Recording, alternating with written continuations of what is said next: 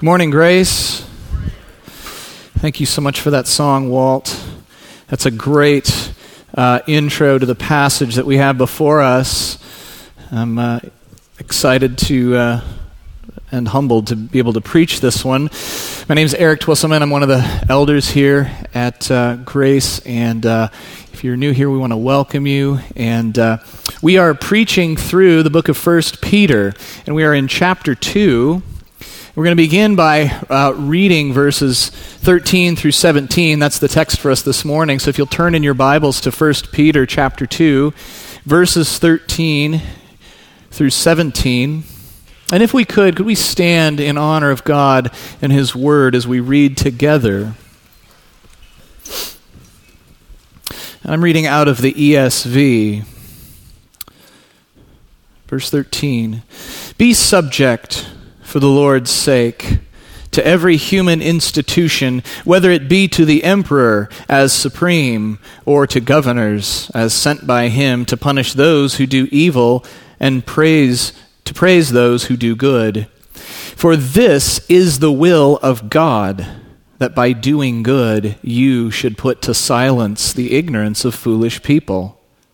Live as people who are free, not using your freedom as a cover-up for evil, but living as servants of God. Honor everyone. Love the brotherhood. Fear God. Honor the emperor. Let's pray. Father, in Jesus' name, we ask for your guidance. We pray that your word would impress itself on our hearts, that it would empower us, that it would give us courage, that you would teach us about yourself, about your character, and about what you want from us.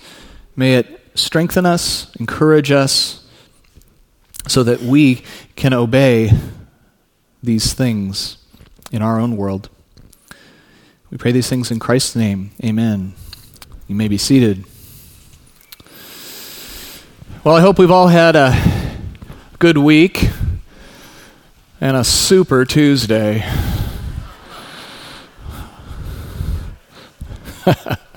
That's not, We live in interesting political times, don't we? If we've all been paying attention, maybe we've kind of shut that off, and oh gosh, now I have to hear it on Sunday too. Years from now, how will future generations remember this particular time? What will they think of us? How will those who rule the political headlines of today stack up against the larger backdrop of human history? What will the historians say? She was a conniving, power-hungry back-channel dealer who gained political power due to her family connections, and in particular, a marriage of convenience that all those in her inner circle knew to be a sham. Enmeshed in every kind of scandal and political intrigue, and with few political accomplishments of which she could positively boast, she nevertheless gained title as the head of state until her own personal and political corruption caught up with her. He was a boastful, arrogant megalomaniac who, though early in his career managed an empire with charismatic skill and leadership, later became increasingly erratic and xenophobic. He adored being in the public eye, and he had no public shame, giving himself over to the worst kinds of debauchery. He fancied himself as something of an artistic genius, and when he sabotaged, indeed destroyed, part of his own vast empire, he tried to evade criticism by shifting the blame and scapegoating a minority. You, of course, know who I'm talking about. I'm referring, of course, to Emperor Nero and his mother.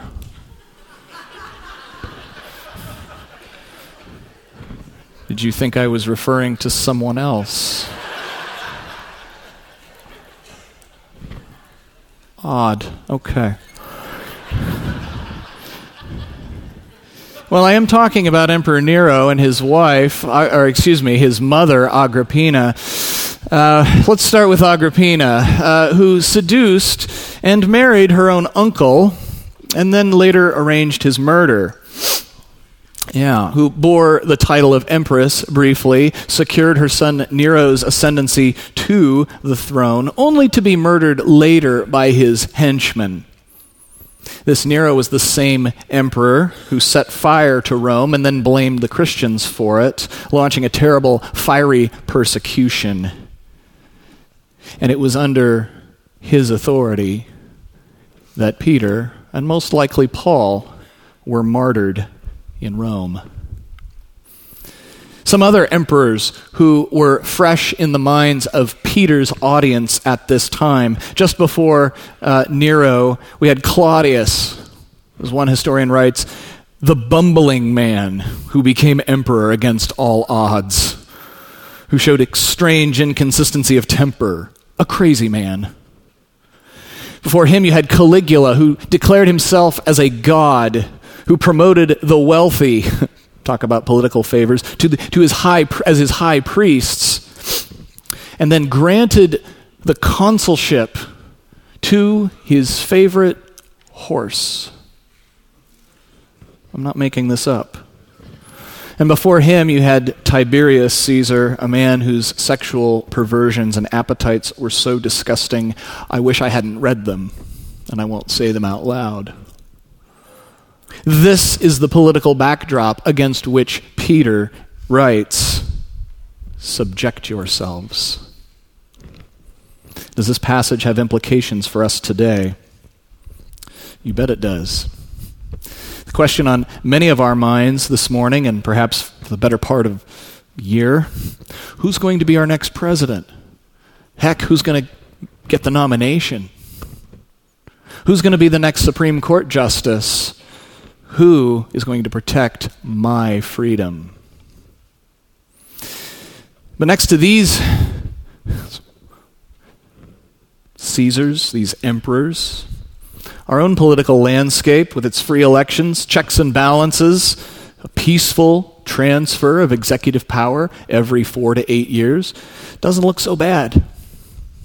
Now, don't misunderstand what I'm saying. By this comparison, I don't mean to minimize the political chaos and evil that we in our own generation see. And nor am I saying that we should be politically apathetic or disengaged.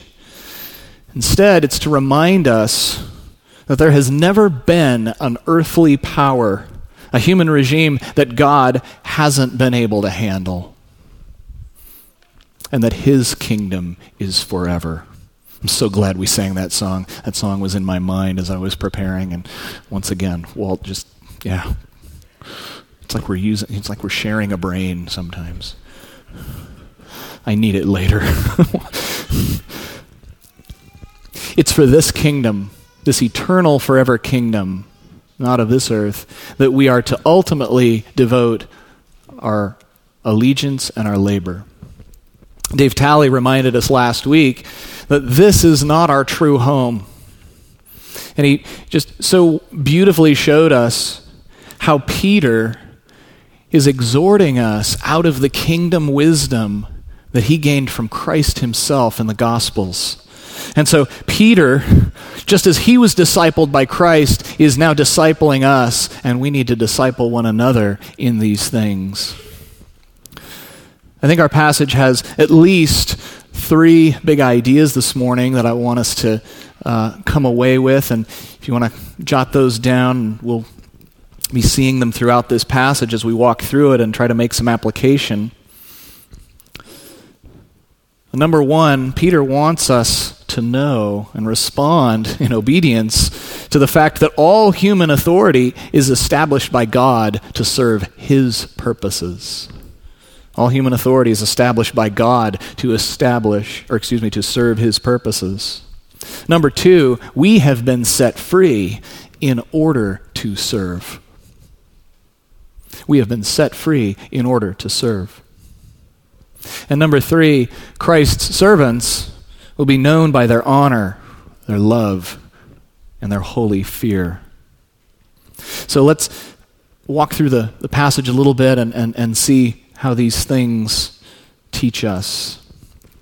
Be subject to the Lord's sake for every human institution, whether it be to the emperor as supreme or to governors as sent by him to punish those who do evil and praise those who do good. I want to begin by pointing out that verse 13 and following, this little bit we have here, is actually an introduction to a longer passage that we're going to be covering through multiple weeks. It starts a whole section on how to live lives in submission. It will address servants, it will address wives, it will address husbands, and lest any of us get too smug, in chapter 3, verse 8, all of you. We don't have time to go to this passage, but if you want to look at that later, there's a parallel passage here.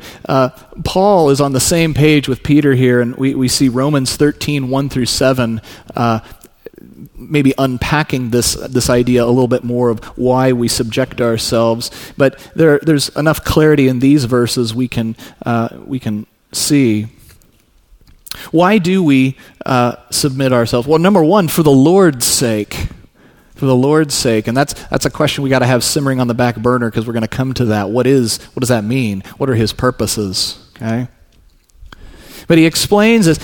God has sent governing authorities to punish those who do evil and praise those who do good. Gordon Clark, late Christian philosopher and theologian, writes this in his book, A Christian View of Men and of Things, amplifying, commentating on these passages. He says, sinful man needs to be restrained. The Christian position is that the state is not an unconditional good, but without civil government, each man's evil nature would turn his freedom into intolerable actions. The existence of the state is a partial punishment and cure for sin. I might add the word temporary on earth under the sun. You see, human institutions, governments, remind us that we have a sin problem. They remind us that there is much in our world that still needs fixing. And so we might look at authority that God has placed over us, even earthly authority, as a reminder of this greater truth. And we can at least praise God that even though we don't always agree with the governing authorities, they at least remind us that there's this problem we're all trying to solve, and that is human sin and wickedness. But we are to submit for the Lord's sake. So what is for the Lord's sake? What are his purposes? That brings us to point 2. For this is the will of God, that by doing good you should put to silence the ignorance of foolish people, as people who are free, not using your freedom as a cover-up for evil, but living as servants of God. For this is the will of God. I'm privileged to work with young people, college students, high schoolers, and I've had lots of conversations and times when they've come to me for advice or they had questions. They wanted me to pray about something. And one of the leading things that I hear from the youth is, how do I find God's will for my life? Well, isn't it great when God just plops his will down for your life right here on paper? I like to point them to passages like this, right? It is God's will that you abstain from sexual immorality. And here's another one. It's the will of God that by doing good you should put to silence the ignorance of foolish people. Now, this silencing of foolish people, that sounds a little combative, doesn't it? It doesn't mean make the Facebook thread go dark because nobody wants to talk to you anymore. We need to interpret this in context of last week's passage, verse 12. Keep your conduct among the Gentiles honorable, so that when they speak against you as evildoers, they may see your good deeds and glorify God on the day of visitation. Why do we want foolish ignorance silenced, because that's at the root of their unbelief. We want to silence those who are slandering us, but not just us, the cause of Christ. People who misunderstand what Christianity and Christ is all about. Why? So that on the day he visits us, on the day he returns, there might be more of us to give thanks and glory to God. We want to silence the ignorance and unbelief so that they can hear what the Spirit is saying, so that they can hear God's word, so that they can respond to it. That's the purpose. And if we don't get that right, well, then I think we're going to be a little obnoxious. You see, we've been set free by what Christ has done. Now, I need to talk about this word freedom. Here we live in the United States, we live in the West, and we might be filtering that word free, freedom, liberty through our own cultural lens. And Peter is not talking about political freedom here. Now he's talking more about the kind of freedom that Peter's master, Jesus Christ, taught him when he washed his feet.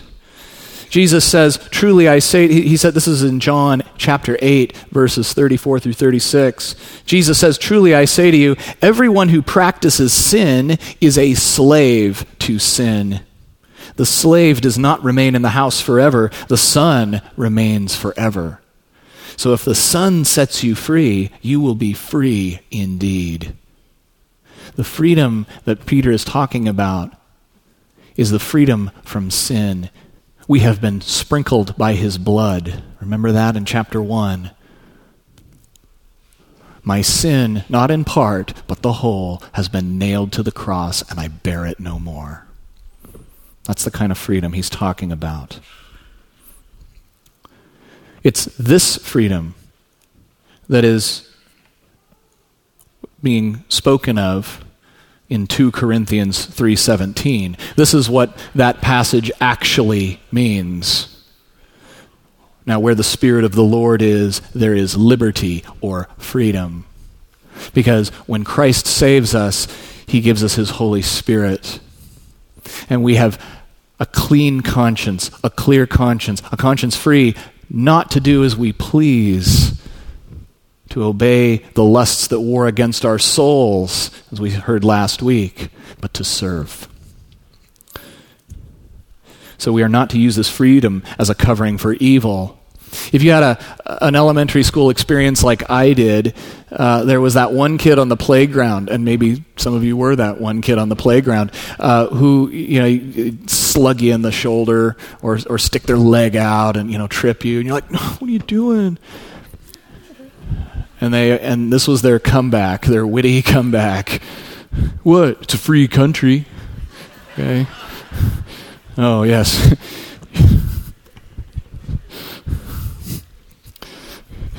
Your civic knowledge far outstrips mine. You got me. That obviously that's an abuse of political freedom.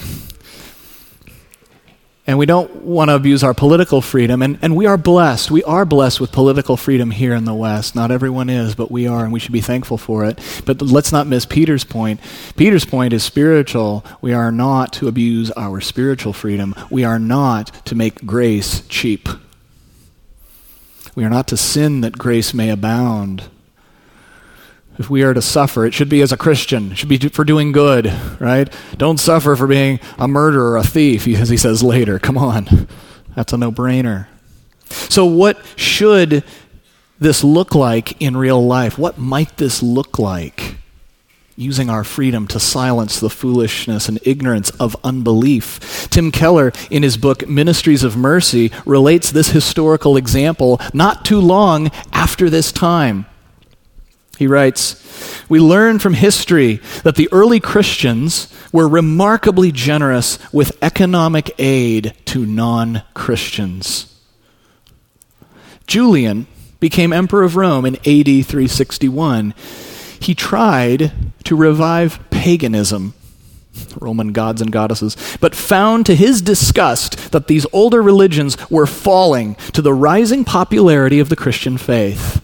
And in a letter that Julian writes to a pagan priest, he mentions the characteristics of Christianity that to his mind was making it so successful. He writes, "It is disgraceful. While these impious Christians support their own poor and ours as well, all men see that our people lack aid from us."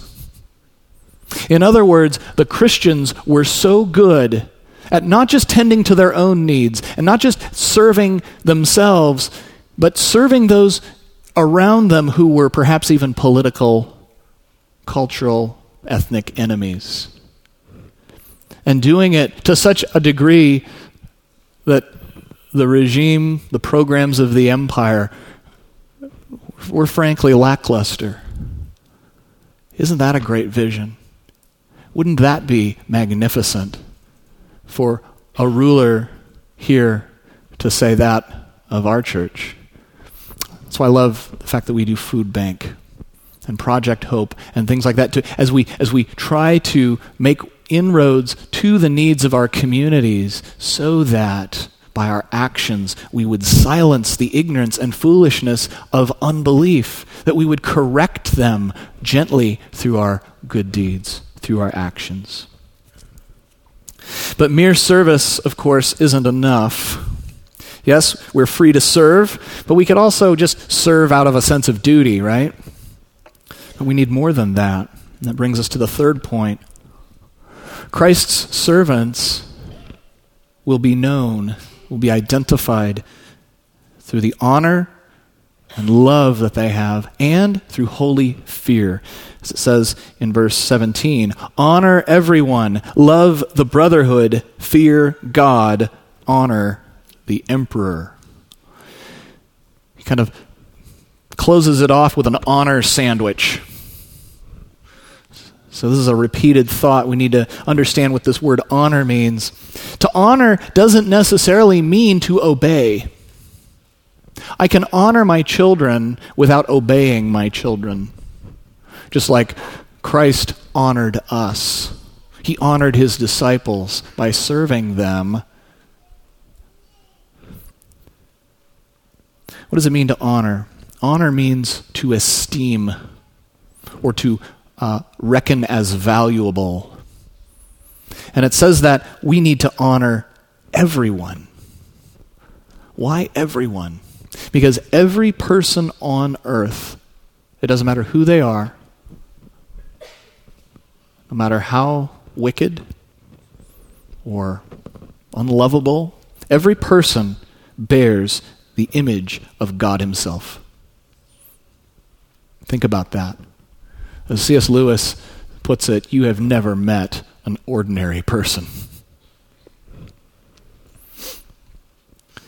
James makes a reference to this when he talks about our use of the tongue to dishonor people, right? He says, with the tongue we bless, and then we also curse men who are made in the image of God.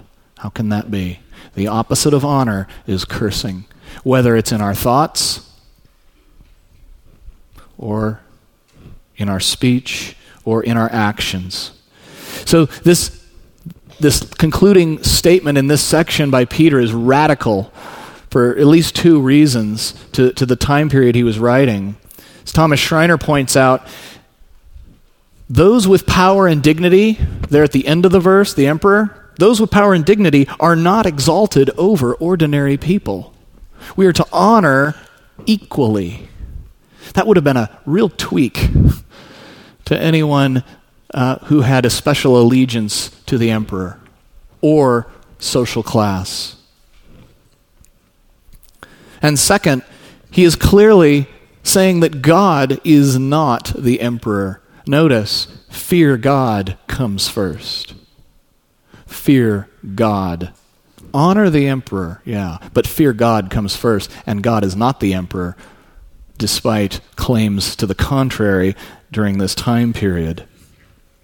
And why do we fear God? As Jesus said, don't fear those who can only kill the body, but fear him who can send the body and the soul into hell. The body they may kill, God's truth abides still. So, we certainly don't want to idolize or idealize our political leaders. We want to reserve that for Christ and Christ alone. Because none of our political leaders, though they are God's servants, none of them will save us from what threatens us most. None of our political leaders will save us from what threatens us most. None of them can save us from sin, ultimately. They can't save us from the sin of other people, and more importantly, they can't save us from our own sin. Now, maybe we don't worship the emperor, right? Especially here in America. We kind of bridle against authority, don't we? I mean, we're kind of founded on the idea that we shouldn't subject ourselves. So what's our struggle today? Maybe we don't confuse God and emperor, but perhaps there's a more dangerous confusion. We need to be aware and be on guard against confusing American values or democratic values or Republican values or conservative values or liberal values for Christian values. They are not one and the same. Christian is all the good in those perspectives and more, and none of the bad. And we need to get this right. C.S. Lewis was aware of this and of the psychological fact that it's very easy in the West, especially in democracies, to confuse these things. This is an excerpt from the Screwtape Letters. If you're familiar with the Screwtape Letters, we've got this fictitious letter writing, Uncle Demon to his nephew, apprentice demon in training, and just on how do you win this guy to our side, okay, to the realm of darkness. And in one wonderful passage, he talks about political allegiance and partisan politics. He writes this. This is his advice to the demon. Let him, under the influence of partisan spirit, come to regard that spirit as that cause as the most important part of being a Christian. Let him come to regard that whatever that political cause is, as the most important part of being a Christian. Then quietly and gradually nurse him on to the stage at which the religion becomes merely part of the cause.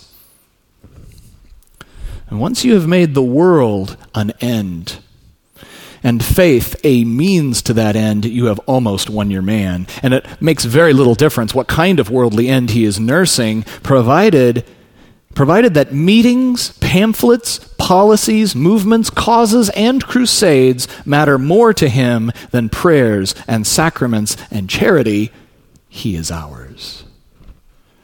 Now, I don't believe we should stay out of politics necessarily. We're in a free country.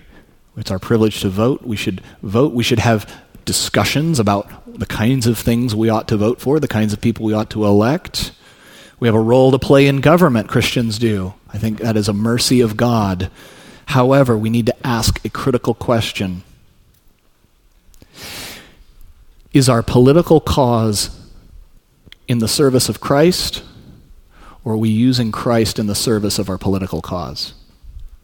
To get this upside down is a dangerous, dangerous thing, not just to our own souls, but to the cause of Christ, and, ironically enough, to the causes that we might otherwise rightly be engaged in fighting for. We can do it with things even that are just. That's how subtle our enemy is, right? He will take good things and twist them into ultimate things. We have to remember, as it says in Philippians 3:20, that our citizenship is in heaven. We need to remember Proverbs 21:1, that the king's heart is like a watercourse and God can bend it for his own purposes. He can bend it to the side we believe in. He can also bend it away from that. To summarize this passage, then, that we have, there's so much richness here. There's a great paradox at work. The paradox is that submission brings freedom. Submission to God brings freedom. And this freedom is manifest in service. It's manifest in love, and it's manifest in honor to everyone, even those we might regard as political enemies. Whether they're the rulers, the people who are currently in power, or even those aspiring to power, or perhaps the people who are voting for those people aspiring to power. God is sovereign. He is sovereign over all emperors, governors, and therefore we can trust this command. We can submit to it because there's no one in authority over us to whom God has not given that authority. And ultimately, God wants to correct the ignorance and foolishness of unbelief in his gospel. How? By living out our gospel through good works. This book was written to folks in exile. And I can't help but think of Daniel. The whole book of Daniel, he's written in exile. Daniel's a great example. Here, he won the approval of the political leaders, and he just survived political leader after political leader. Nations crumbled around him. It was great. Even Nebuchadnezzar, who enslaved all these nations and people and built these great gardens, all these things, he went crazy for a little while there because of his pride. God brought him low. But the story I'm thinking of is the lion's den. We've maybe all been familiar with this story. Maybe you've never heard this story if you're new to church and the Bible. But in a nutshell, Daniel is pretty much railroaded by a kind of a ginned up law by guys who just have nothing short of a personal vendetta against him. They hate Daniel. They hate his success. They hate his religion. They hate his God. And so they come up with this piece of legislation, kind of bury it, get the king to sign off on it. And they throw him in a den of man-eating lions on this technicality. A technicality so strong, so full of red tape that not even Darius can break it, right? Well, my hands are tied. I'm sorry. Sounds very modern, actually. But the scene that I'm thinking of is where Darius, he can't sleep, he can't eat, and first thing in the morning, he's thrown him into the lion's den. Fine, law filled, and he yells down, "Daniel, are you okay?" And he's just like, "Oh no, it's probably just bits and pieces." And Daniel calls out to him, and what's the first thing he says? "O king, may you live forever." What? Put yourself in a lion's den. Put yourself in a lion's den where you have been railroaded. There's a mixing of metaphors, isn't there? Where you have been entrapped. You have become the victim of injustice by a guy who's too weak and spineless to do anything about it, this leader. And God has saved your life miraculously. And the first words out of your mouth is, "King, may you live forever." That's not what I would be saying, probably. I'd probably want to respond with a rude gesture of some kind. Or maybe some spiritual posturing along the lines of Elijah. "Oh, you're in trouble now. I'm still alive. He's going to get you." But can we be the kind of people, can we be the kinds of disciples who, even if we found ourselves in a literal or metaphoric den of lions, we would be able to say to the governing authorities, may you live forever. And as a sincere, honest prayer, may God have mercy on you and silence the ignorant unbelief of your heart so that you can understand what I know to be true, which is that this world and your power is fleeting, and one day you will have to give an account to God himself, and the only hope you have of salvation is in Jesus. And I want you to be the recipient of that mercy. Can we be like Daniel? It's only through the power of the Spirit that we can. So now I want to turn to some questions for meditation, application, as we go into this next week, as we watch politics unfold. First question. And these are questions, by the way, that have come out of my own heart and my wife's heart. My wife and I, we met on the speech and debate team, so we like to argue. She taught AP government, so she's really interested in politics. I teach philosophy. We like to argue. Our kids like to argue. We deserve it. Yeah. And we're just, we've been beside ourselves with just the craziness and all of that. And so these are some questions that came out of some of these discussions. Number one, do I fear earthly political power and authority more than I fear God? What am I afraid of? What are you afraid of? What are you worried is going to happen in the next few weeks, next few months, next year in the political realm? Whether it's at a national level or maybe just even at the local level. Maybe, honestly, maybe you've got problems with local government, police, sheriff's deputies, whatever. What do you fear most?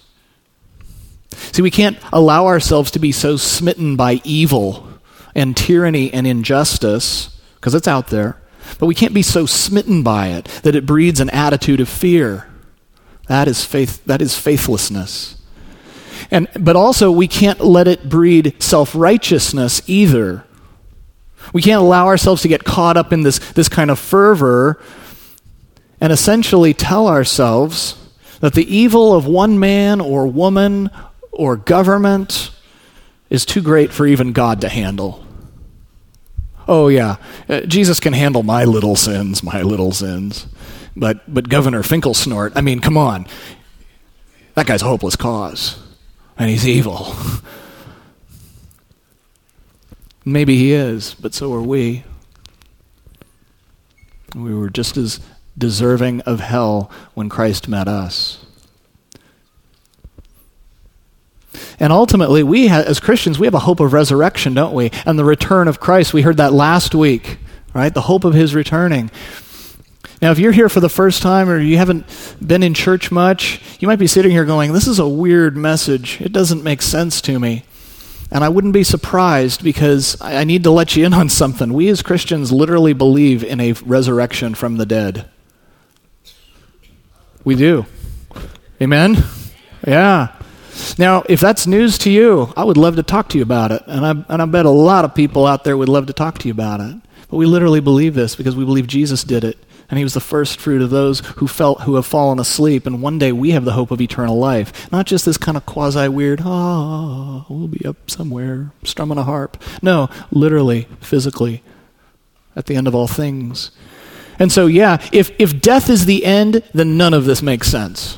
You're right. If death truly is the end, none of this makes sense. But we have the hope of eternal life with Christ. And that gives us the freedom. So question number two, do I elevate individualism and autonomy over a sense of civic, occupational, or familial responsibility? I know I'm previewing a little bit the weeks to come here in this passage. But if you're like me, I so much love my individuality and my individualism, and when I get free time, right? Free time is me time. Right? How often do we say, I need some me time? And there's nothing wrong with having rest and Sabbath and all of that, but too easily that can become a covering for evil, can it? We don't want to use that as a covering for evil. Question number 3, do I use my freedom To love, serve, and honor all people. And for me, the word that sticks out in that question is all. All.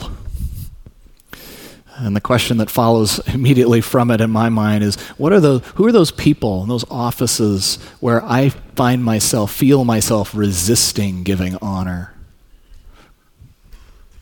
If it's anything shy of all, it's not what God wants from me. At this point, you might want to write down a name or 6 of names. Maybe it's, I don't know, a political candidate. Maybe a political candidate who could end up being the next emperor. The person you will owe honor to. Maybe it's the name of a public official of some kind who, if you're like me, in your heart, or maybe even out your mouth, have thought words, said words that were dishonoring. Idiot, moron, buffoon, fool, or worse. Do I effectively curse men made in the image of God, men or women made in the image of God, in my thoughts, in my words?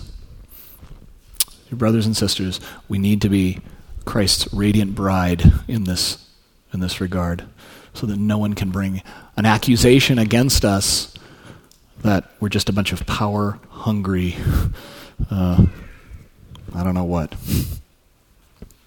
I'm going to close with the words from a letter to the Washington Post that Dr. Barry Corey of Biola University wrote in the midst of this political fervor and people getting worked up about so many things.